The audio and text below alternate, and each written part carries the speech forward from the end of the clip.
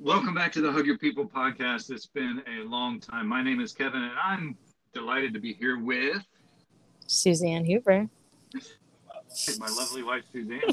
It's been a long time. A lot of people have asked when we're going to hear from Suzanne, and today is the day. So, in this episode, episode 48, we wanted to give you a quick recap of what we've been doing since December, our last podcast.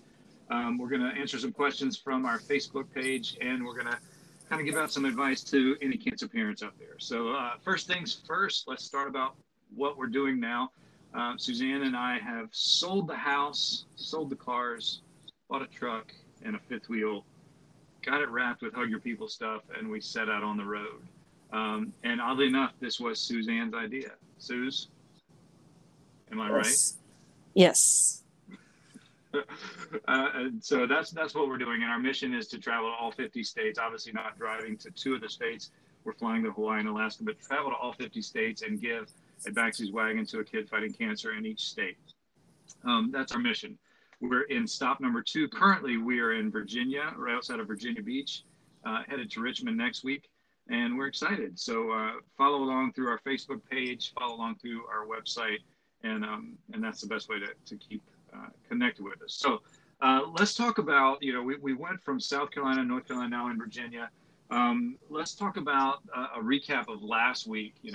Suze, you want to talk about this, like how we, what we learned last week, how we connected with Maddox and everything like that. Just share your experience with us.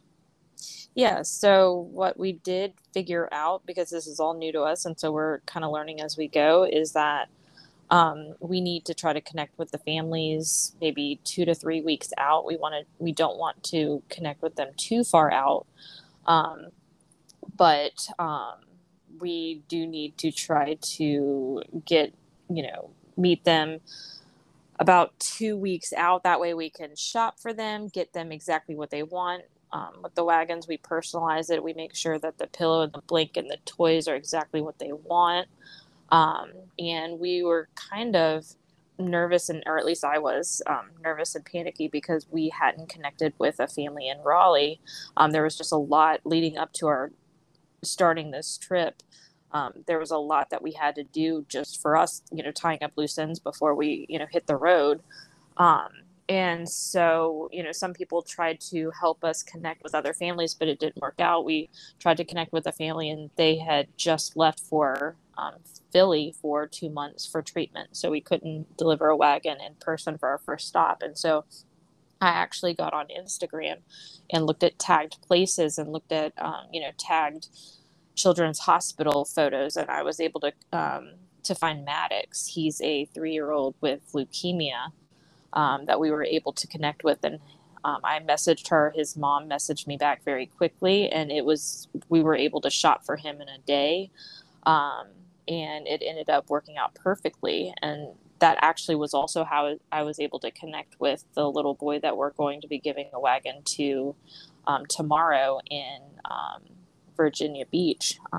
I looked at, Instagram tags of the Children's Hospital in Virginia Beach, and I was able to connect with Xavier's mom. So we ended up figuring out that was a good way to do it. It's also families that are willing to share their stories, which in turn helps us because we can share the wagons with everyone else, which is what everybody else likes to see.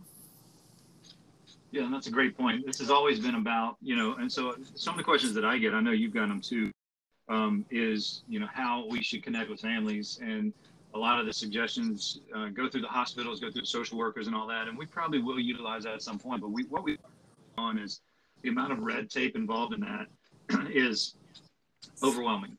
It really is, because there's regulations and rules. So I think what Susan and I really enjoy is connecting with other families directly. Sue's connected with Maddox's mom. Just a powerful, powerful woman. She's just her little Maddox is just a little warrior, and that connection really is what this is all about. I think. If you're wondering like how do we, and this was really our first time, and Sue did a great job of using all the tools that we have, going to Instagram and searching hashtags and really finding these kids because we know they're out there, and so that's kind of how we did that. It was really an amazing learning curve for the first time out, and we're really excited to continue that. so in addition to connecting with the families, obviously my family, we weren't campers. We weren't, never been in the RV situation before. Sold a house. So our RV now is our house. And we had to figure out that. Suze, what was the biggest the biggest thing you figured out? Like, I think now we're coming up on 2 months of living in the RV. What's the biggest thing you figured out so far? About what? About the RV.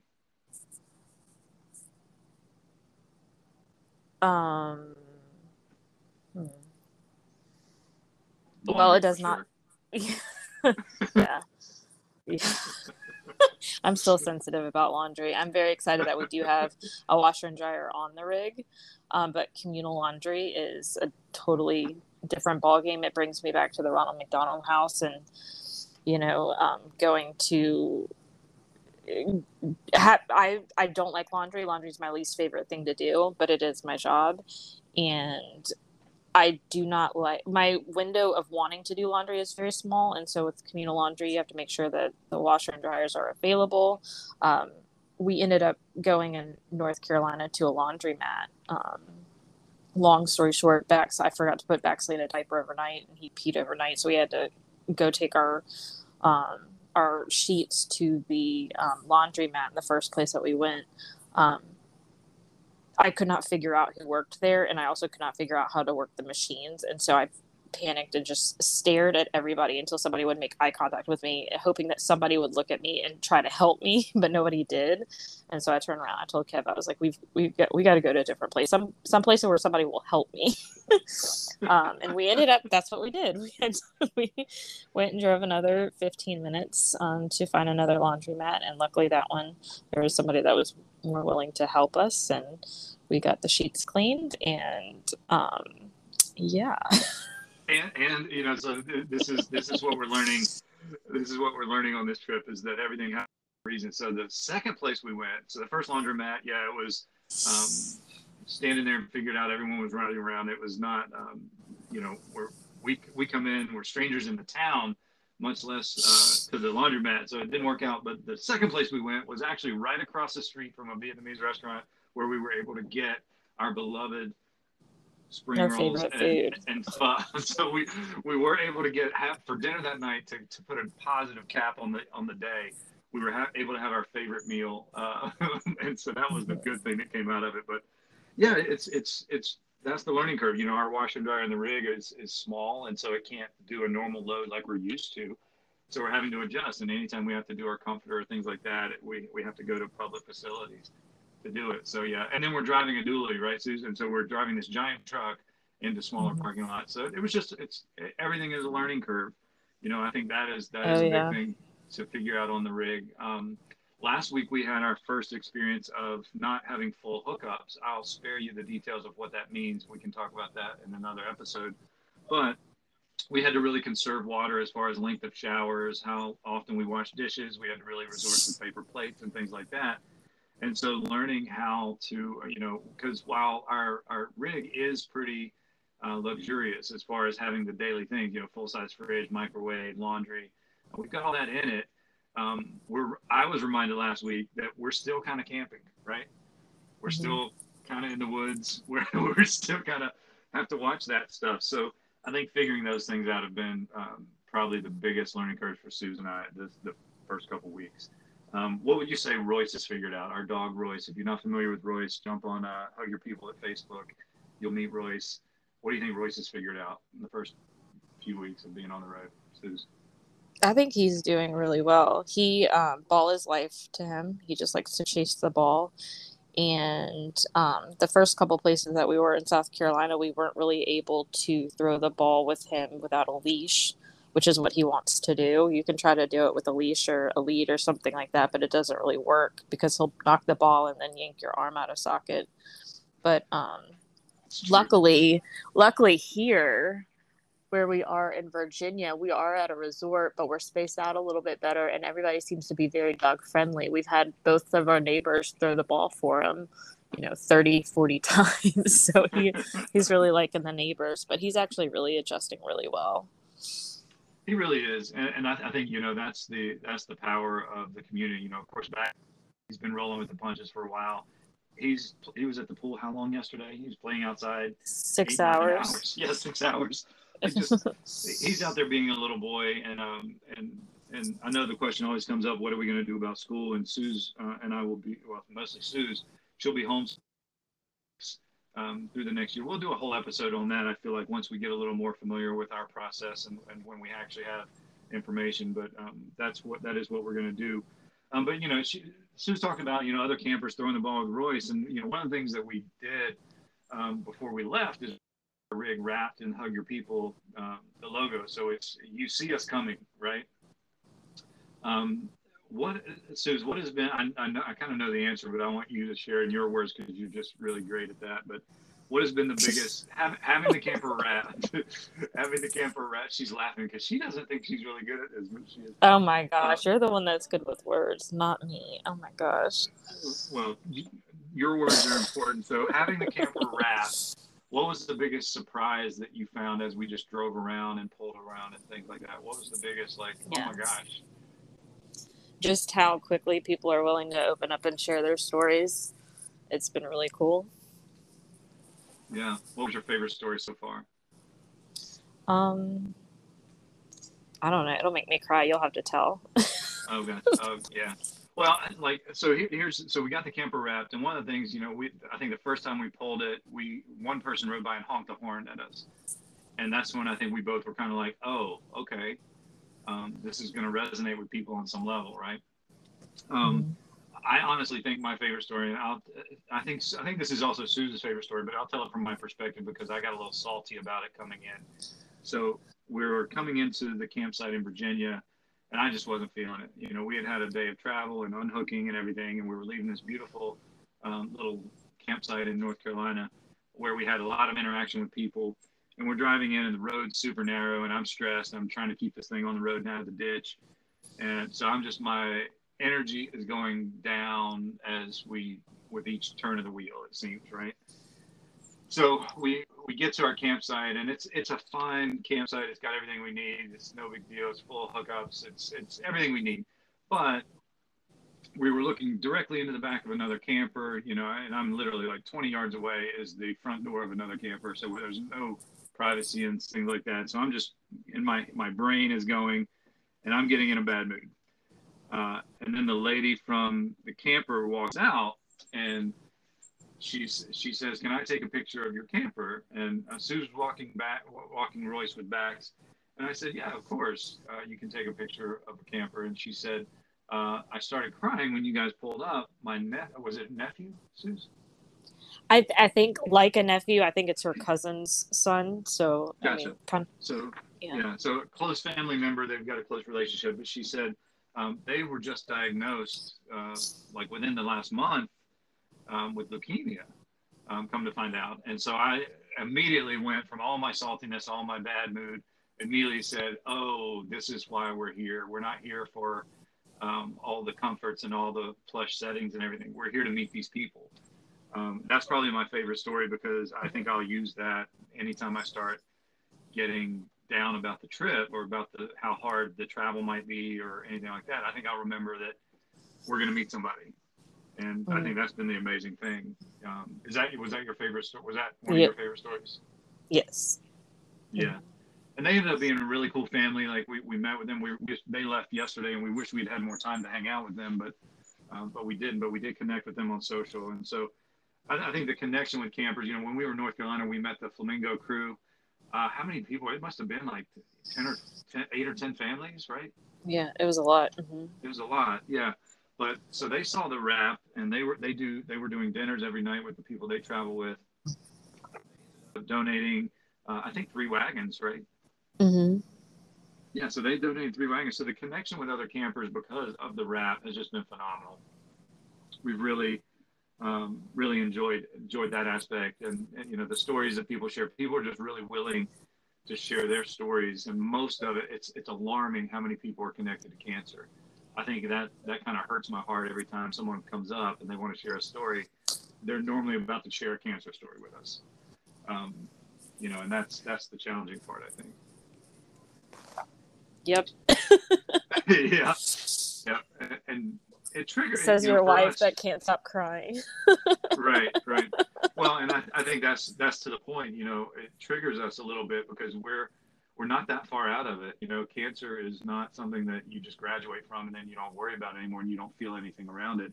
Every time we hear a story of a kid who's starting their treatment, I think Susan and I have an emotional response to it. You know, um, it's not the emotional response we once had, but we remember those days, and those days were really tough. And maybe that's for a different episode. But I think what we want to transition to now is we want to transition to a couple questions that we got from our Facebook group. If you're not following us on Facebook, Hug Your People. You'll see our logo. You'll see Baxley's face. You'll see you can't miss us. we're the circus of the Hoovers, and we're on Facebook under Hug Your People. And so connect with us there. So we did get a couple questions on Facebook, and so I think I'll take the first one, and I think it's important for you to take the second one. Would you agree? Sure. Mm-hmm. Okay. She's very agreeable on podcast. I love it. I love it. So the first question comes from our good friend, Tim Burrows. Tim asked us the best way to support our mission. And we do get that question a lot. And because we are so, you know, we're just really a couple weeks into this. And the best way to support our mission right now is to connect us with families.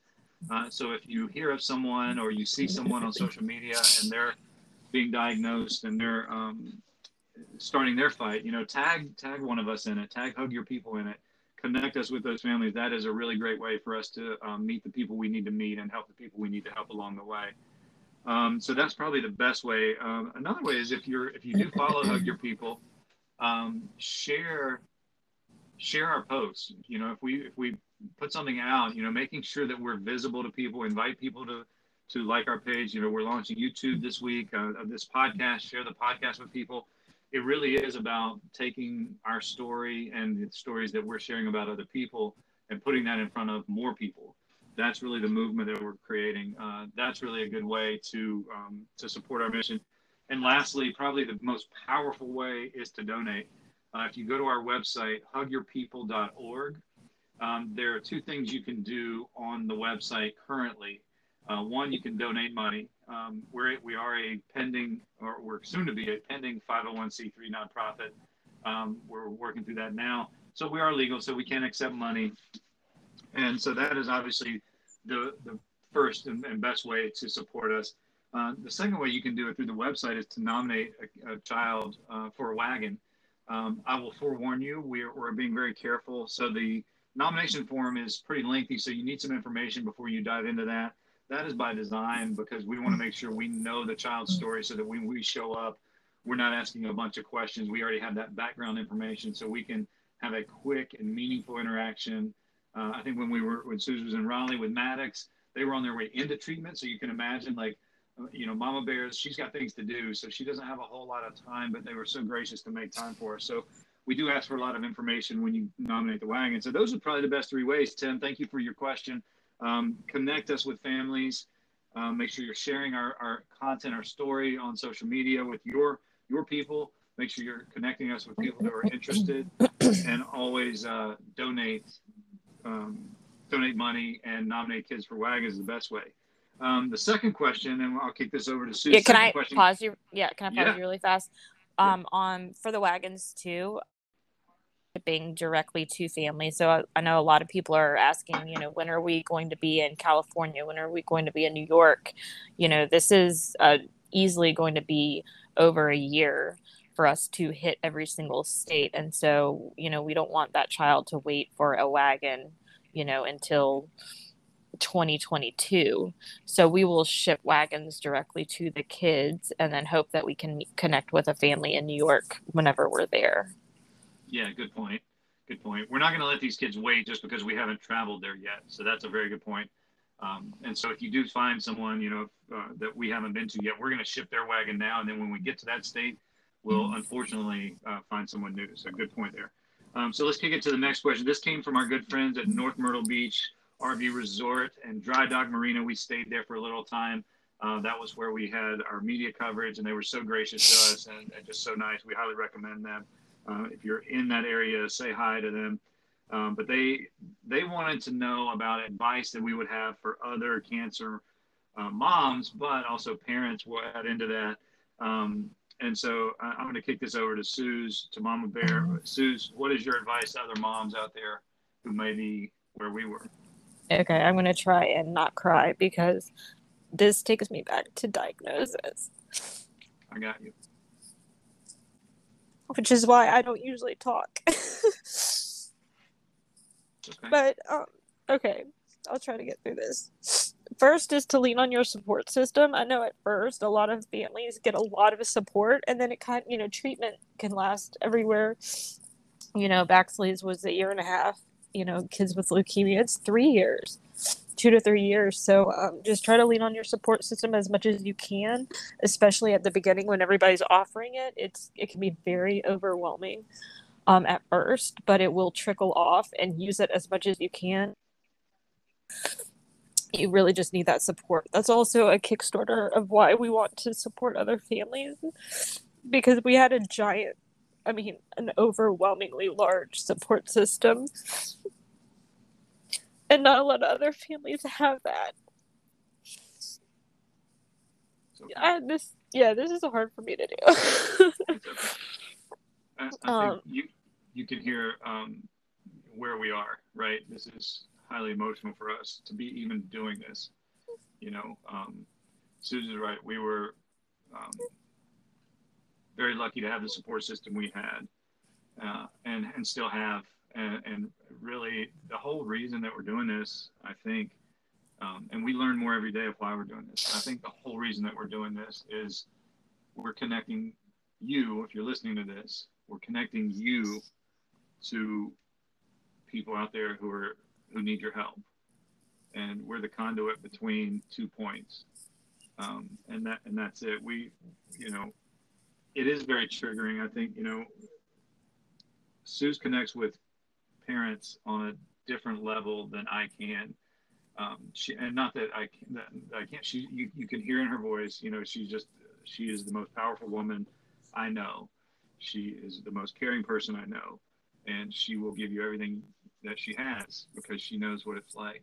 So what we're not going to do is shy away from the emotional aspect of what we're doing. It's hard, right? Would you agree? Yeah. Yeah.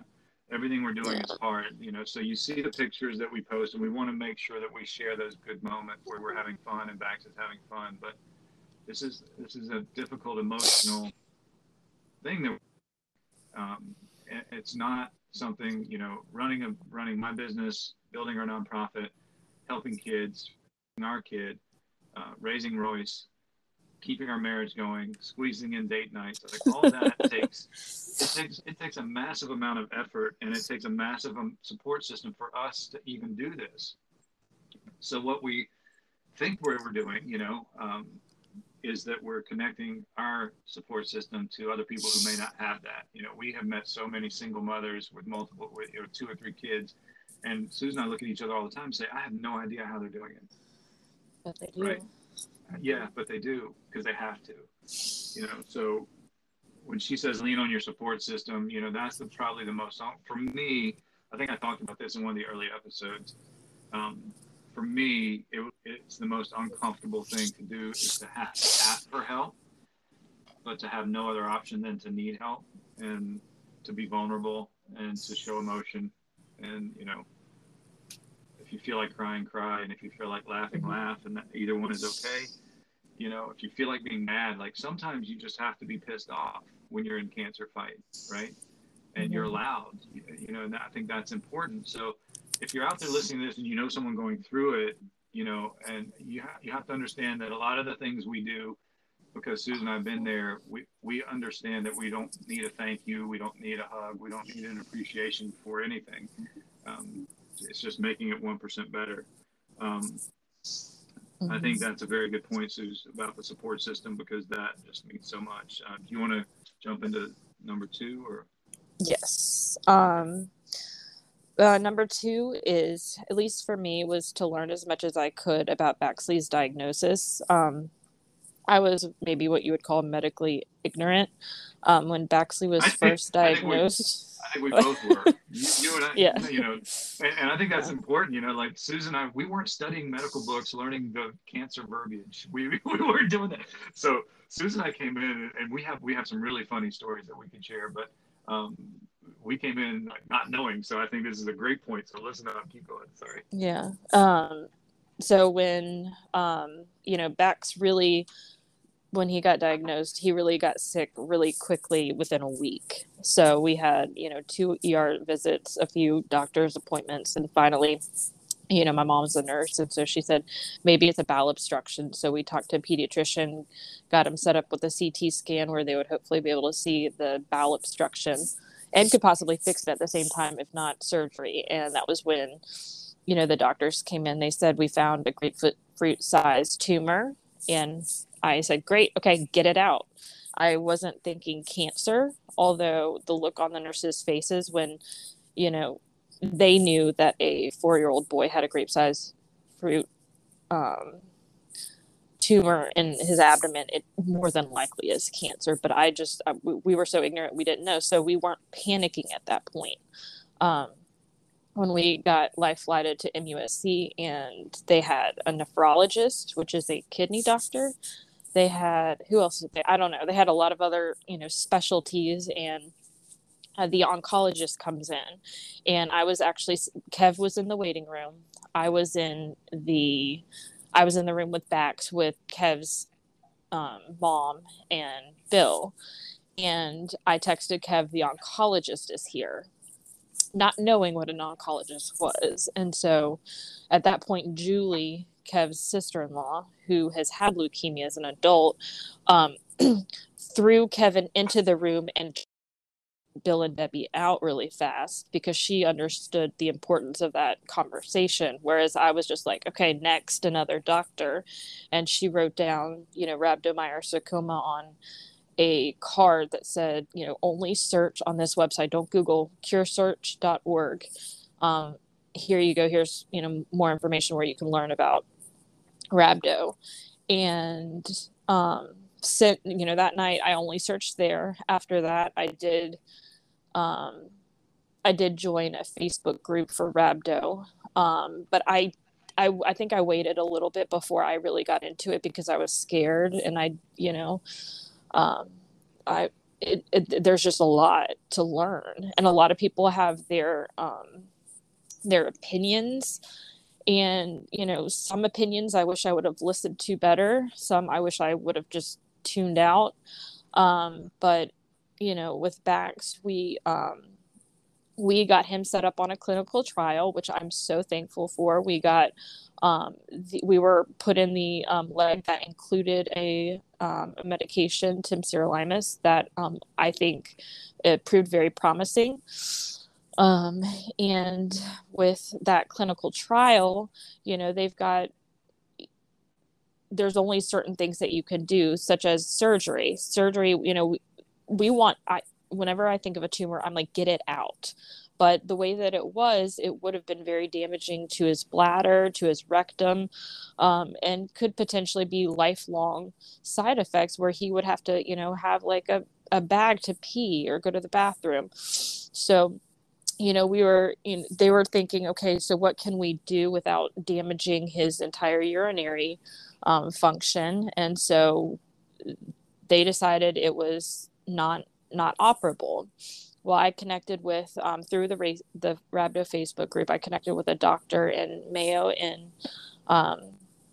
Minnesota that I talked to him for a long time, and I felt very confident in his abilities. And so we presented it to our doctors, and they said, well, no, it'll kick you off the clinical trial if you have surgery, because on the clinical trial you could only have surgery at week 1 or 9, and this was like week 15. And so at that point we had to make the decision: do we stay on this clinical trial receiving this temsirolimus, or do we get kicked off the clinical trial? And it's one of the most terrifying things as a parent to say, okay, well, what's the best decision? And we ended up not having the surgery. But in another sense, I think that we connected with him for a reason, because we had another family met in Jacksonville. Their son had the same cancer. His chemo was not working mid-treatment, so they had to switch protocols, and they ended up I was able to connect them with that doctor, and he flew to Minnesota. He had his tumor taken out, and he is back, and he's doing great now. So that was over a year ago. So I feel like we connected with him for a reason, but I guess kind of circling back, I think it's important. I do wish that we would have connected with the Mayo doctor sooner, so that we could have possibly gotten it taken out prior to, at week 9, where he would have had less radiation. So, but to a certain extent, I think ignorance is bliss. And I think that, it can help you with your positivity. I think nurses, when their kids are diagnosed, they have a harder time because they understand a lot more, and that could be terrifying, and do a number on your positivity. I definitely think our positivity helped Bax get through without, I don't know, Kev, how to say it, but I think Bax kind of doesn't look back as his whole cancer journey, whatever you want to call it, in a negative light. I think that he sees it as, he got poked, and it sucked, but he did a lot of fun things. So I don't think he necessarily looks at it as negatively as you would think. Does that make sense? Yeah, perfect sense. And I agree. I think, the person, Susan and I talk all the time, Baxley was 4 when he was diagnosed, and if it were she or I laying in that bed, we would have gone crazy because we know too much. We know what cancer means, and a 4-year-old doesn't quite comprehend. So Susan and I were processing those things, and that I think the big takeaway from what she just said, and I'm remembering now, is if you're a parent, and this is back to the question, the advice for other parents. If you're a parent, your child has just been diagnosed with cancer, you're basically on a fast track to making incredibly difficult decisions with as little information as you don't, over the course of 2 weeks, we went from playing soccer to being in ICU, being life flighted, to 67-week cancer treatment. So there's not and in that 2 weeks, you're making life-changing decisions for your child. Heavy situation that you're in. So I think one of the things I really want to touch on is about the opinion. So if you know someone who's going through that, I would encourage you to not share your opinion unless it asks, right?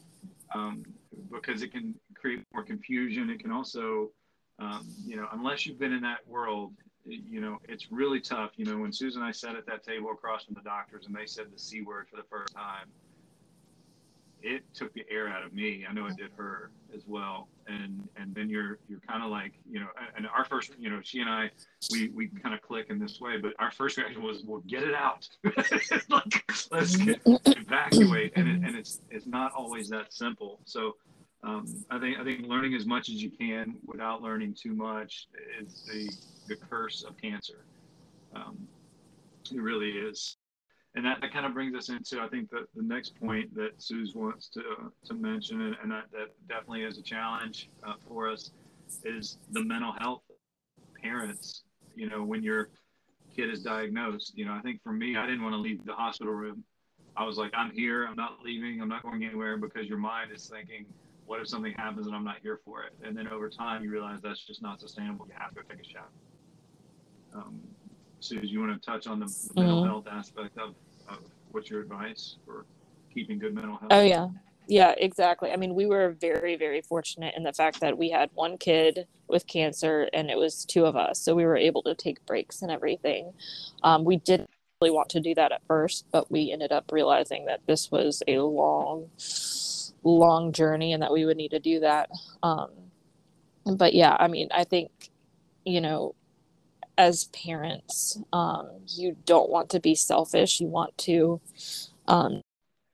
your child, but you can't pour from an empty cup. So you have to make sure that you do whatever it is for yourself to keep yourself mentally stable, mentally healthy. For me, Um, I know it sounds very, I don't know. Um, I enjoyed the fact that there was a Starbucks at MUSC. Um, that was for me something that I looked forward to every single morning, was just to have a Starbucks. A Starbucks is a special treat. I know a lot of people don't really.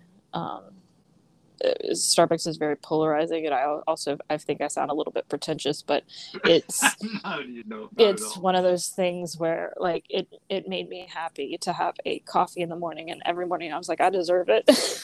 Absolutely, absolutely. And But look, and before cancer, I had no idea what you ordered at Starbucks. You had to text it to me every time because we didn't go there that much. And now I know I can walk up to the counter and say, "Grande white mocha latte, no whip." yeah. Or Yeah. a pumpkin spice latte if it Yeah. was in season. Yes, yes, Yeah. and it was in season. But I think just kind of doing whatever you need to do, even if it's getting on medication.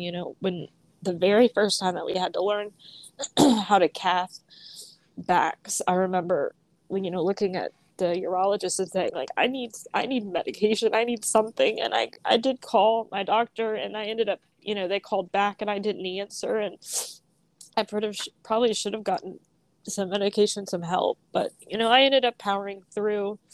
But I think what people don't realize is that when treatment ends, for me, I was actually more mentally unstable, just because I think with, you know, going through treatment and everything, you're in survival mode, and so your adrenaline's going, and then all of a sudden, you know, treatment stops, but those fears of relapse don't go away. And so I think for me, it was just the chemo at the beginning was absolutely terrifying. It was a poison that looked like water, which was so bizarre. Um, being pumped into your child's veins. But they tell you, when your kid pees, make sure you're wearing gloves when you change their diaper, because you don't want that on your skin. If chemo, has any, if it drips out, it is a biohazard. Everybody clears out and panics, yet they're pumping it directly into your child's veins. It's bizarre. But then, it becomes a safety blanket. And, when you're like, okay, well, now my kid's not going to get chemo anymore. That's terrifying. That's what keeps the cancer away. So I think for me, like, I think it's important to be aware of your mental health. Do whatever you need to do. I know Kev, connected me with, for my birthday, I was able to go on a girls' trip. And I know, some people might have some judgy, feelings towards people taking trips. I mean, I would have loved to take a lot more trips, just because I felt mentally refreshed after that.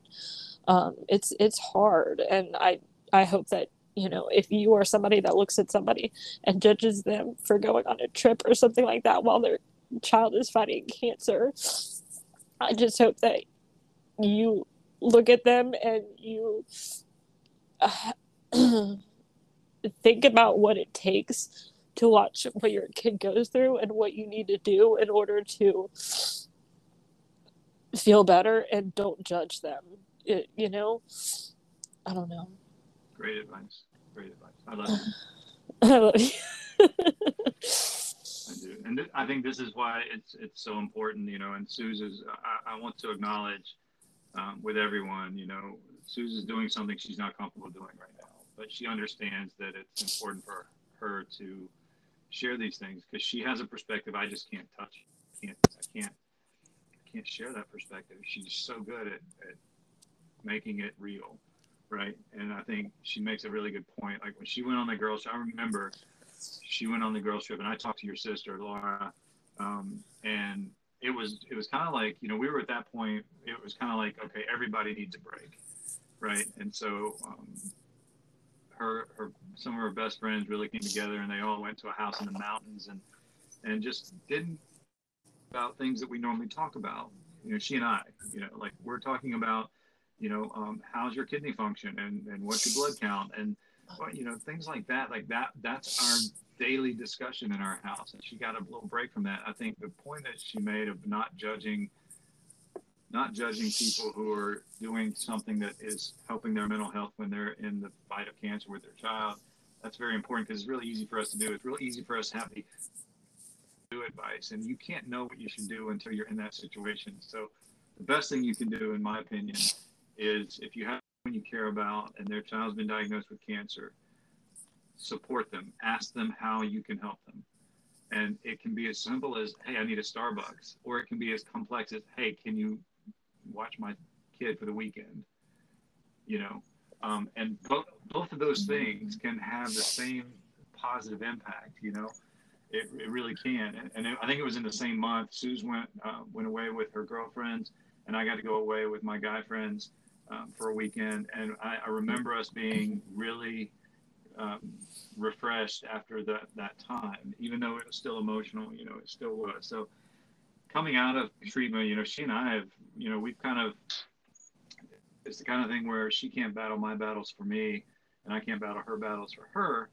And it really is, it's a tough battle when you come out of treatment, you know, dealing with PTSD, dealing with, you know, the random thought that comes into your mind, you know, and I know Susan and I, you know, have plenty of those where it's like you're having dinner and then all of a sudden you're triggered and you're reminded of something that takes you down this rabbit hole of emotions. And that's a very real thing. So mental health is super important. And so parents, if you're going through it, I think collectively, Susan and I would say, make sure you're taking care of your mental health. Make sure you're ahead of the curve and you're not thinking you're just going to muscle your way through it. Take precautions if you need to take precautions. Ask for help if you need to ask for help. Find a really small but trusted group of people that will not judge you if you need to go to happy hour, or if you need to go on a little quick getaway trip, or whatever you need to do. I think that's really important. Yeah. So is it okay to wrap up now, Sus? You got anything you want to add? Yeah. No. First of all, I'm going to be the first to acknowledge the power of my wife and the guts she has to be asked for now 40 minutes. That's something that she and I are going to get better at. You know, if you've been listening to the podcast at all, this is episode 48. We keep it real. We're not here to be professionally produced. We're gonna you're gonna hear us cough, you're sniffle, cry, laugh, all the things. You're gonna hear Royce in the background. You're gonna hear Bax. So if what you need is professional and high quality production, we're probably not it. If what you're looking for is real, yeah, we're glad to deliver that. But if you listen to all the episodes, you'll hear buses in the backgrounds, hospitals, waiting rooms, all the things. But in episode 48, we're kind of turning a corner, and this is the Highway to Hug episode. We're out here in our fifth wheel, trying to help other kids, trying to better our lives, trying to rewrite Baxley's memories, trying to give him a better thing. He went from cancer to COVID, and now we're out here hopefully showing him a little bit of a better time than he had during his 4th and 5th years of life. And that's what we're doing. Go follow us on Facebook, Hug Your People. Follow us on Instagram, Hug Your People. The YouTube video is coming out, so we'll have a YouTube channel. There's plenty of places for you to consume. Remember, share. Bring people into our world. Donate to our cause if you can. 100% of your donations go to the kids. None of the donation money is funding this trip. We're paying for this trip out of our pocket because we believe that's important. And so go ahead and do that. We're a transparent group. We've got a board of directors that help keep us transparent. And so that's our commitment to you. Outside of that, we thank you for being here. Suze, I love you. Thank you so much for being on this. I think you're going to help some mamas out there. I really do. I believe that. Thanks, babe. So episode 48, that's it. Thank you for being here. Hug your people. And we'll see you next time.